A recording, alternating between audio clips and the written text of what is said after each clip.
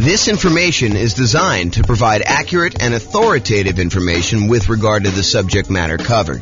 It is offered with the understanding that the presenters are not engaged in rendering legal, accounting, or other professional services. If legal advice or other expert advice is required, the services of a competent professional should be sought. Welcome to the Mobile Real Estate Investing and Real Estate Financial Planning podcast. Learn all about investing in real estate in Mobile, Alabama, with a combination of real estate financial planning and modeling with numbers specific to Mobile, plus syndicated, more generalized recordings of live and pre-recorded real estate investing classes, not all of them specific to Mobile. Be sure to stay tuned after the podcast for a message from our sponsors. Well, good morning and welcome, everyone. Hope everyone had a nice Easter weekend, and now we are back. Today we are doing Portfolio Loans 101 for real estate investors, and apparently I got a typo, so I'm going to correct that and continue on. So today we're going to talk about portfolio loans. They're a relatively unusual loan product. When you look at like how many loans you're likely to do as a real estate investor, I've got some data on this that I just pulled from the National Association of Realtors, and portfolio loans would not be a significant portion. However, they're extremely important once you've used up your core 10 or when you are doing some more unusual things like buying in an LLC or buying where you want to utilize a self-directed IRA or self-directed 401k and not have to put 35% or more down in order to do the deal. There's a way to structure it where you don't have to do that when you use a portfolio loan with an LLC and a partner. So let's jump into it today. So here's the latest data. Oh, and I'm James Orr, in case I did not mention that before. So there you go. So this is some data that I just pulled from the National Association of Realtors. I believe this one is from the 2022 home buyer and home seller profile. So they went and they pulled a very large sample of recent home buyers and home sellers, and they asked them a whole bunch of questions. There's probably, I don't know how many pages, 50 to 100 pages or so of all these different loan products for the various people that did these loans. Pull up one thing here in case people have questions. There we go. So it tells you stats about what percentage of these people did different loan types. And so you can see in this one, of all the buyers that they pulled, 62% of them used conventional financing. So that class we did on conventional financing, that covers about 62% of all the buyers that we had there. If you look at the next one, though, 17% of them used FHA, 12% of them used VA, which is a relatively small number, about 10%-ish, 12%. And then 5% did not know. So it's possible they could have used any of the other ones or they used something different. And then only 5% of the loans were other, which would include these types of portfolio products or, a lot of other variations on those. So you can get a feel. Now, for first-time home buyers, about half of them used conventional, about a quarter of them used FHA, about 10%, a little bit less in this case, used VA, 8% didn't know. First-time home buyers, you would expect them to know a little bit less than all buyers. And then 9% of them used something other than that, which, again, we still don't know what that means. And then repeat buyers, 67% used conventional, 14% used FHA. So a lot fewer people used FHA on their second loan. And 13% used VA, and still 4% did not know, and 3% used dollars. So you can kind of get a feel for what the popular loan programs are in that particular case. Now, this is the type of mortgage for first-time and repeat home buyers based on whether it was a fixed-rate mortgage or fixed rate then adjustable, or did they not know, or other. And so just looking at it, all buyers, I'm not going to do the crazy details. If you want to look at it, you can pause the slide and look at it later. But all buyers, 92% of the loans that they got were fixed rate mortgages in 2022, which doesn't surprise me. You know, a lot of people, especially early on in the year when interest rates were very, very low, were probably getting those fixed rate financing things because loans were at or near all-time lows at that point. I would expect in 2023 to see a slight uptick in the number of adjustable rate mortgages, because I think, to their detriment, some folks are using some type of adjustable rate mortgage thinking that, oh, I'm only going to be in this property for a year or 2 or 3, and or that rates are going to go back down and I'll be able to refinance out. I'm not so sure that that is the most prudent thing for folks to do. It's possible it could work out for you. I mean, we don't really know the future, but I don't know. I like the idea of locking in my interest rate risk and knowing that it's not going to get worse than a certain thing that I can handle. And of course, if interest rates improve, I can always go do a refinance at that point and deal with it then. Let me do this here. Okay. Hopefully that's a little better. Okay. So that gives you an idea of like what the loans are. So a lot of these portfolio loans are going to be fixed rate financing only if you do 15% terms, 15% amortization periods. A lot of the 30-year terms for portfolio loans are going to be adjustable rate mortgages. Now, they may be like fixed for the first, year or 2 or 5 years or whatever it is, and then they become adjustable. But the overwhelming majority of them are going to be adjustable in some form or another. So be aware that once you get to the point where you have to go do these portfolio loans, and have to, I mean that you're unable to get the other loans anymore because you've kind of exceeded the limit, or you're unable to get them for another reason, then you may be forced into taking some of these adjustable rate loans situations where these portfolio loans. Okay. So quick recap. I'm not going to reteach all the classes we've already done because we've covered all of these previously, but recap. Other financing options besides these portfolio loans that we will typically use before we get to the portfolio loan option, although some of them not so much that we would use beforehand, but some of them we definitely do. So the entire creative financing family, the owner financing, wrap financing, loan assumption, the whole rent-to-own, lease option, lease purchase family, the whole agreement for deed, bond for deed, contract for deed, installment land contract family, and then buying properties subject to the existing financing. That whole group is what we consider creative financing, and we've covered those previously. I'm not going to cover them again. We could usually do low down payment options a lot of times with those, and in some cases, we may be able to structure nothing down loan options there. For private money, we are going to grandma, someone that we already know who is not in the business of making loans, and we're asking them to loan us money in order to buy real estate. We can negotiate low or nothing down options there. It's usually based on some type of relationship or trust with that person, and a little bit of negotiating probably. The quality of the deal probably does help in those cases in order to get the private money. Then there's the whole hard money family, which is usually someone who is in the business of making loans against real estate. You're very likely to be able to negotiate some type of low down payment. In some cases, probably even nothing down if the deal is good enough. And it's usually based on the quality of the deal. And sometimes a little bit of negotiation there.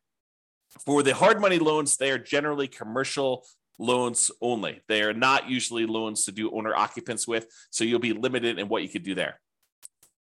There may also be some local banks that offer lower nothing down loan programs, which are different than what we've already covered. So you can go check out those as well. And then typically the kind of group that we focus on for house hackers or nomads.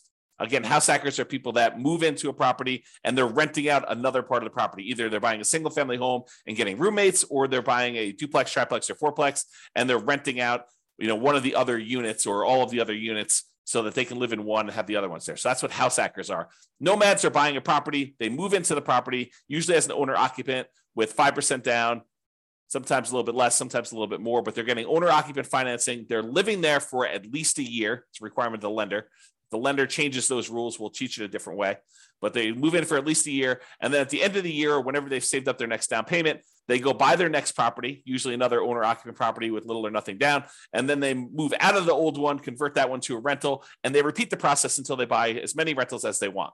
So the loan programs typically for house hackers and nomads are VA financing. VA financing is a nothing down loan program for veterans.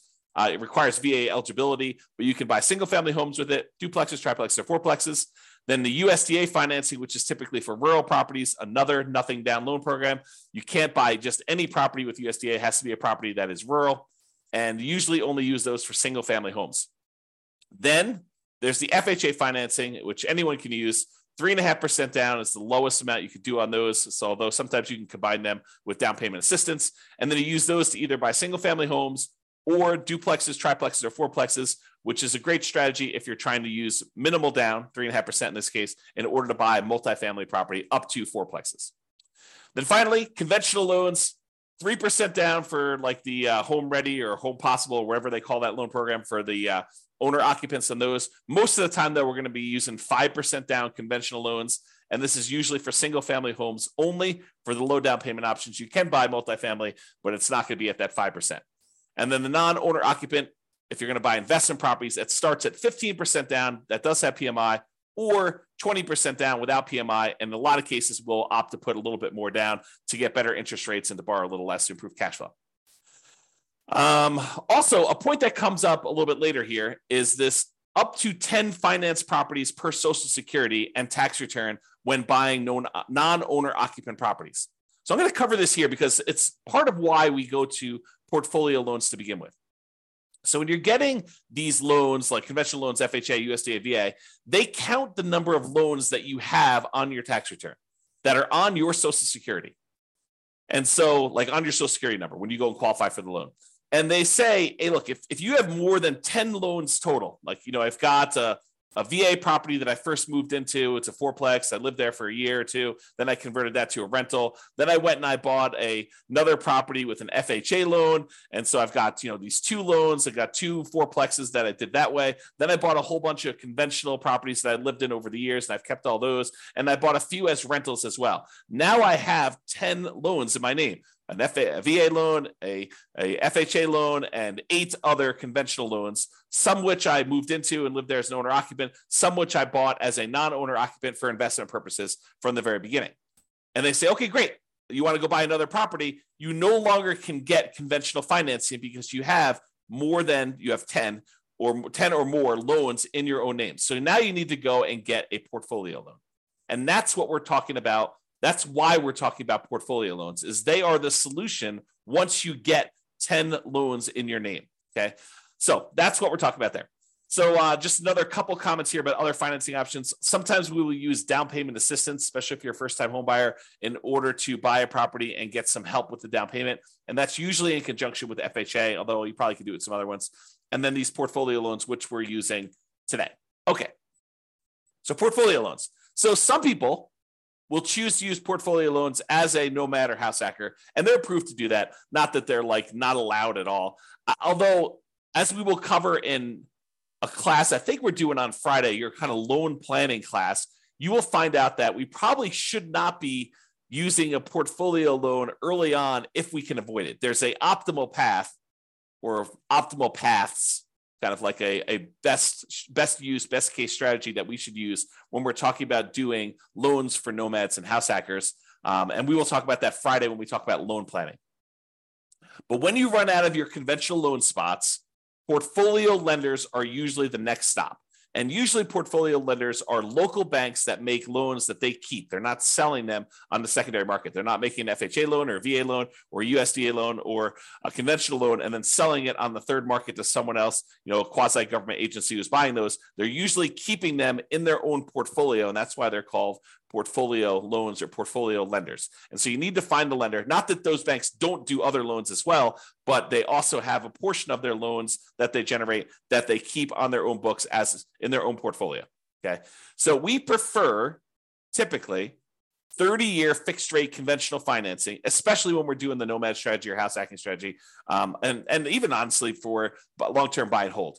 I think there's a strong preference for this 30-year fixed rate financing, as evidenced by the data that we just showed you from 2022 with profile of buyers and sellers. However, once you get to this point where you run out of conventional loan spots, you've got 10 or more loans on your Social Security number, then we go to these portfolio lenders. And a lot of these are typically like a 3-year fixed rate financing, then it adjusts every year, which we call a 3-year ARM, or a 5-year fixed period, and then it becomes an adjustable rate mortgage after that, for the next 25 years, or a 7-year ARM where it's fixed for 7 years, and then after that, it adjusts every year or 6 months or whatever the terms are for your particular loan, where it becomes adjustable. And a lot of these loans, they are 30-year amortizations which means that they're scheduled to last for 30 years and that the loan will be paid off after 30 years. But they are adjustable rate mortgages, meaning that the interest rate on them is an adjust with whatever the prevailing interest rate at the time is. So if interest rates go up, your payment could go up, which could get very ugly. If your payment goes down, if the interest rates go down, your payment could, in theory, go down. But for those that are thinking to yourself, oh, as the time I'm recording this, interest rates are probably in the very high sixes, mid to high sixes, I would say, or for investment property, probably above 7.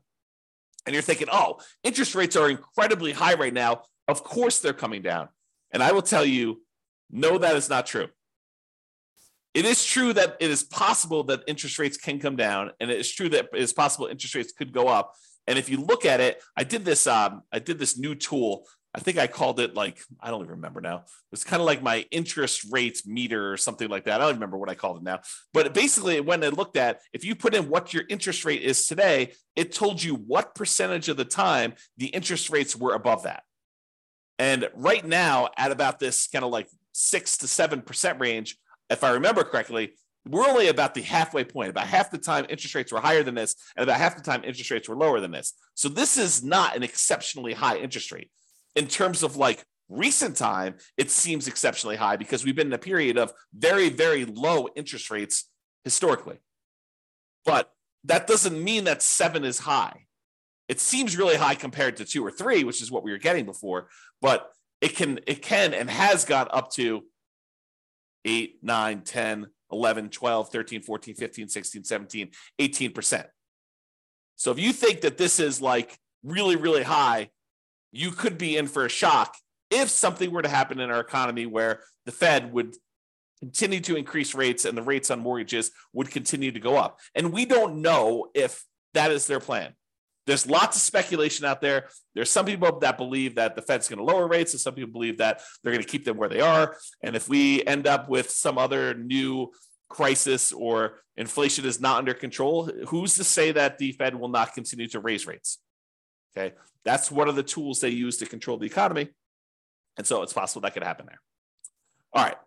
There is no hard limit on the number of portfolio loans that you can get, but you still need to be able to qualify for these loans. They have the traditional, debt to income or debt service coverage ratio qualifications that they have. They want to see how your overall portfolio looks. A lot of times their underwriting is heavily dependent on your debt service coverage ratio, although every lender is a little bit different, but I've seen that to be the case for most of the time. They can have very fast underwriting. Sometimes you can get approval in less than 24 hours. I will tell you, the more complex your situation is, which tends to be what's going on once you get to the point with portfolio lenders, is you tend to have a relatively complicated situation because otherwise you, in most cases, would go and get conventional 30-year fixed rate financing. So a lot of times when you get to the point where you're using portfolio loans, you have a very complicated situation.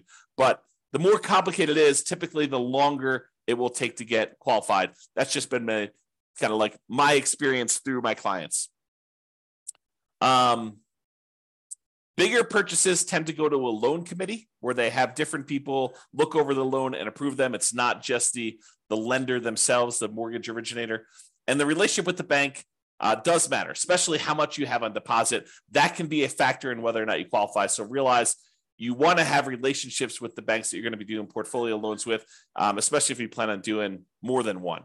The more you do, the more important I think that relationship with the bank is going to be in your ability to get loans there.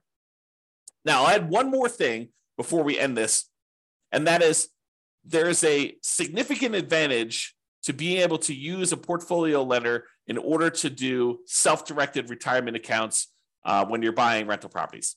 So traditionally, if you want to go use your self-directed retirement account in order to buy rental properties, the banks, the lenders are going to want you to not use conventional financing, not use FHA, not use VA, not use, I think I covered conventional, USDA, VA, FHA. So they're not going to want you to use those. They're going to want you to use some type of portfolio loan. And if you go to the lender and you tell them, hey, look, I've got this self-directed IRA or self-directed 401k that's got a bunch of money in it. I want to be able to get a loan with my self-directed 401k or IRA and be able to buy this rental property. They will tell you that it probably needs to be a non-recourse loan because they can't go after the IRA or the 401k in order to be made whole. So they will tell you in order to make these loans, we will need to have a very large down payment. In most cases, they're going to take 35% down.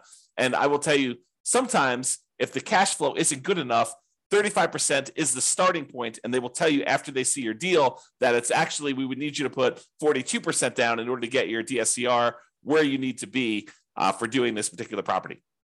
So 35% is sort of like the bottom threshold, and typically it is more than that.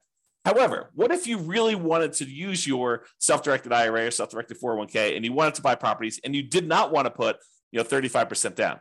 Well, some portfolio lenders will allow you to do something which is a little bit unusual in my mind. So they will allow you to go in, and if you have a partner who is coming in and getting the loan, and you as the self-directed IRA or self-directed 401k are really just a limited liability partner in the LLC, providing the down payment in order to do the deal, then they will allow you to do that deal with 20% down. So if you had an LLC that you formed with someone else, not yourself, but with someone else, that you went in and you wanted to go buy a rental property, if your self-directed IRA or self-directed LLC, self-directed IRA or self-directed 401k rather, came in and was a limited liability partner in an LLC that was providing the money in order to do the deal, you were basically funding the LLC. The LLC could go and get a 20% down investment property loan on the property that you're buying. Okay, so that is sort of like an interesting little twist that some portfolio lenders may offer you if you decide to go that route. So just kind of a heads up, that is a way to kind of not have to do 35%. Now you got to go bring in a partner, which, the partner may or may not be, taking more of the deal such that it is not worth doing, or maybe they're doing the deal and it's actually great. They're the ones that are co-signing for the loan or something like that. And so they're there. Okay. So to finish up, in conclusion, investors often look to optimize their conventional financing loan spots before proceeding to these portfolio loans. Portfolio loans tend to be variable rate financing, and so we tend to try to fill our loan spots with VA or FHA or USDA or conventional loan spots first with 30-year fixed rate financing in most cases. And then once we get those filled up, we move on to these portfolio loans, which tend to be, I would say, kind of like second tier, second quality loans, in that they are typically not fixed rate financing. I don't know if I mentioned this, but there is an exception. A lot of portfolio lenders will allow you to do a 15-year fixed rate loan if you want to. So the 30-year ones are sort of variable, whether they're a 3-year fixed and then variable for 27, or 5-year fixed and variable for 25, or 7-year fixed and variable for 23. Some of them will do a 15-year fixed period on those, but usually the cash flow on the 15-year amortization period makes it such that it's probably not worth pursuing those. Although I could see some situations where that is a useful tool, but most of the time we're not. So what tends to happen is the portfolio loans tend to be the next stop after you do the conventional loan spots that are filled. And then there may be other reasons like partnerships where you're buying an LLC where portfolio loans make a lot of sense before loan spots are filled. So for example, if you're going and you're buying with, you and 2 other partners, or you and another partner, and, one of you guys is actually getting the loan and signing as the kind of the loan partner on that, and you're providing just the down payment, and buying in an LLC in that format with a portfolio loan can make a lot of sense. Although there's still going to be some type of variable loan unless you do a 15-year loan on that. All right. So that's all I got on the portfolio loans. Awesome, everybody. Well, hope you have a great day. Thank you so much. We will talk to you for the next class. Bye-bye for now. With home prices up, mortgage interest rates up, and rents up, but not quite enough to counteract the higher prices and interest rates. Cash flow on rental properties in Mobile is harder than ever. Book a call with the Real Estate Financial Planner to apply our proprietary 88 strategies to improve cash flow on your rentals. See the show notes for a link to schedule your call and improve your cash flow today. If you're a real estate agent, lender, or professional in Mobile that wants to help our real estate investor listeners, consider reaching out to learn about collaboration opportunities with this podcast. We'd love to add more value to our listeners by having you assist our investors buy, sell, and finance their real estate investments? See the show notes to schedule a call to discuss collaboration opportunities.